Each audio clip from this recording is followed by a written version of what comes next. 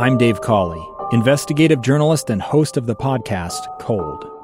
In October of 1985, a woman named Sheree Warren left work at a busy Salt Lake City office to meet her estranged husband at a downtown auto dealership. She never made it home.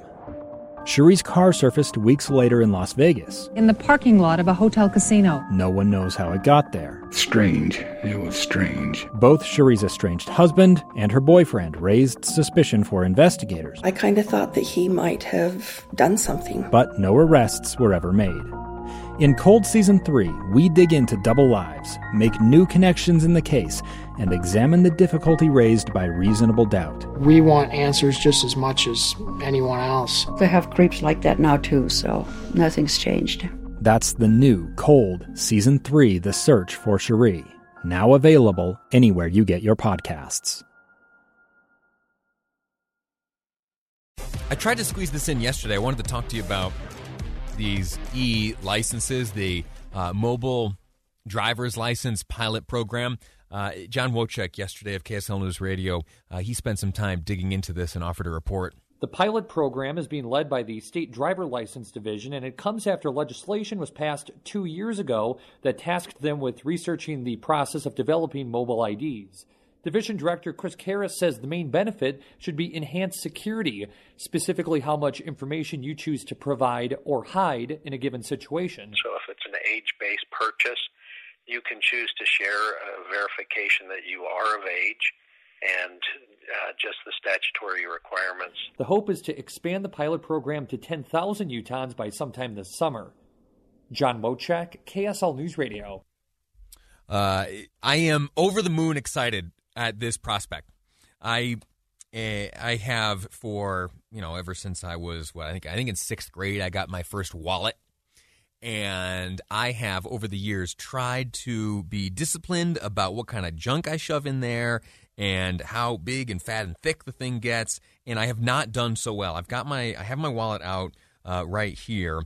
And I thought what I would do is, you understand the program that's being implemented right now. A few years ago, the state legislature called for, as you heard John reporting there, the driver's license division to look into what it would cost and how we could execute and with whom we would do business as a state to move the driver's license from something that exists as a tangible little card here that you carry around with that flattering picture on it, and how to turn that into a digital document or something that can exist on your smartphone. We're to a point, I think, today, certainly, where enough of us have smartphones that it can certainly be worthwhile to explore this. Let me see. Here's what I'm going to do. I'm going to go through my wallet here, and I'm going to see if there is what in here could be digitally converted, so that instead of sitting on this thick wallet whenever I'm driving the car or here at the desk, probably screwing up my back. I think the chiropractors have some views on sitting on big fat wallets. It's a bad thing to do. I wonder if there's any way. I'm not going to put it in my front pocket. That'll mess up my lines.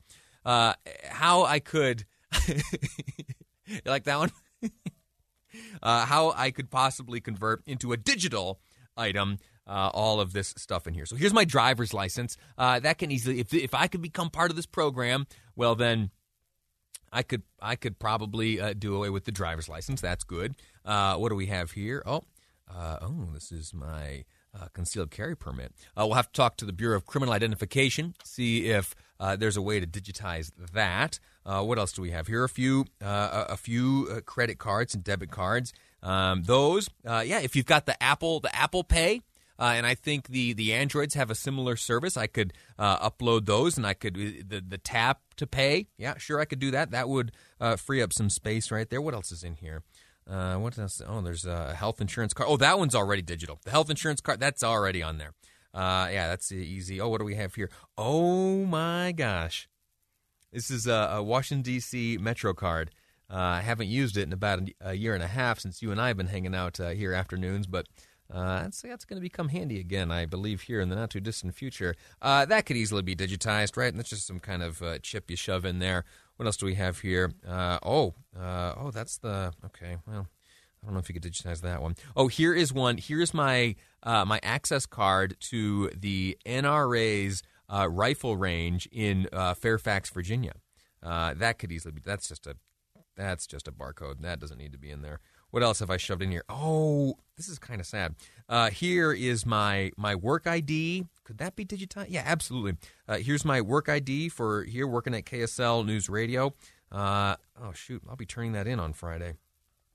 Oh, well, that's too bad. I won't need to worry about digitizing that one. Here's a card from church. That could easily be digitized. Yeah, I think I could do it. I think this entire wallet could turn into something digital, and then I could spare my back as I drove around. What do you think? Are you to a point where you're comfortable with this type of stuff being digitized? Meaning it, instead of being a tangible object in your wallet or in your purse, are you comfortable yet with the advancements in technology, specifically privacy technology and encryption and all that goes into safeguarding information that's stored on your phone? Do you think that we have come to a spot in the advancement of all this technology that we're ready to jump and make it all digital? I think so. I think that for accuracy's sake, I think that for convenience sake, certainly, and I think for privacy. I think we are at a spot where if we could move much of what is in our wallet or purse onto our cell phone, we'd be much better off. Much better off. One less thing to carry, though. That's for sure. 57500 is the Utah Community Credit Union text line. If you have any thoughts on this, I'd be eager to hear from you. 2 texts come through so far. Lee, you have a George Costanza wallet. I remember that episode, and it's not that bad. It's when I cracked it open, I was wondering if I was going to find like receipts or Trivial Pursuit cards or the fortunes from fortune cookies, and I'm happy to report that I've been a little more organized than that. So there are no receipts or coins. I haven't shoved any coins in here. I'm not quite George Costanza style. And if you don't get that reference, why don't you just look it up. And then how about that disgusting $100 bill? I don't have a $100 bill, but cash. That is one where you're going to need something physical and tangible. Don't know how to digitize that one. Anyway, quick break.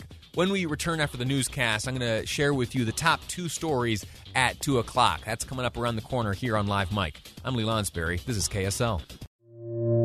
2 friends taking pictures of the rising full moon on a summer night. 2 teenage kids doing what teenage kids do. When a stranger with a gun and a death wish changed everything. It was violent, it was senseless, and I will never understand it, I will never accept it. I'm Amy Donaldson, and unfortunately, we're all too familiar with stories about how violence shatters lives. But what we rarely see is how they are rebuilt. In a new podcast, The Letter, we relive tragedy, but only so we can hear the rest of the story. The struggle to reclaim lives, the realities of grief, and the possibilities of forgiveness. I believe in miracles. Sometimes I thought, there are no miracles. Yeah, there are, and this is a big one. Follow The Letter at theletterpodcast.com or wherever you get your podcasts.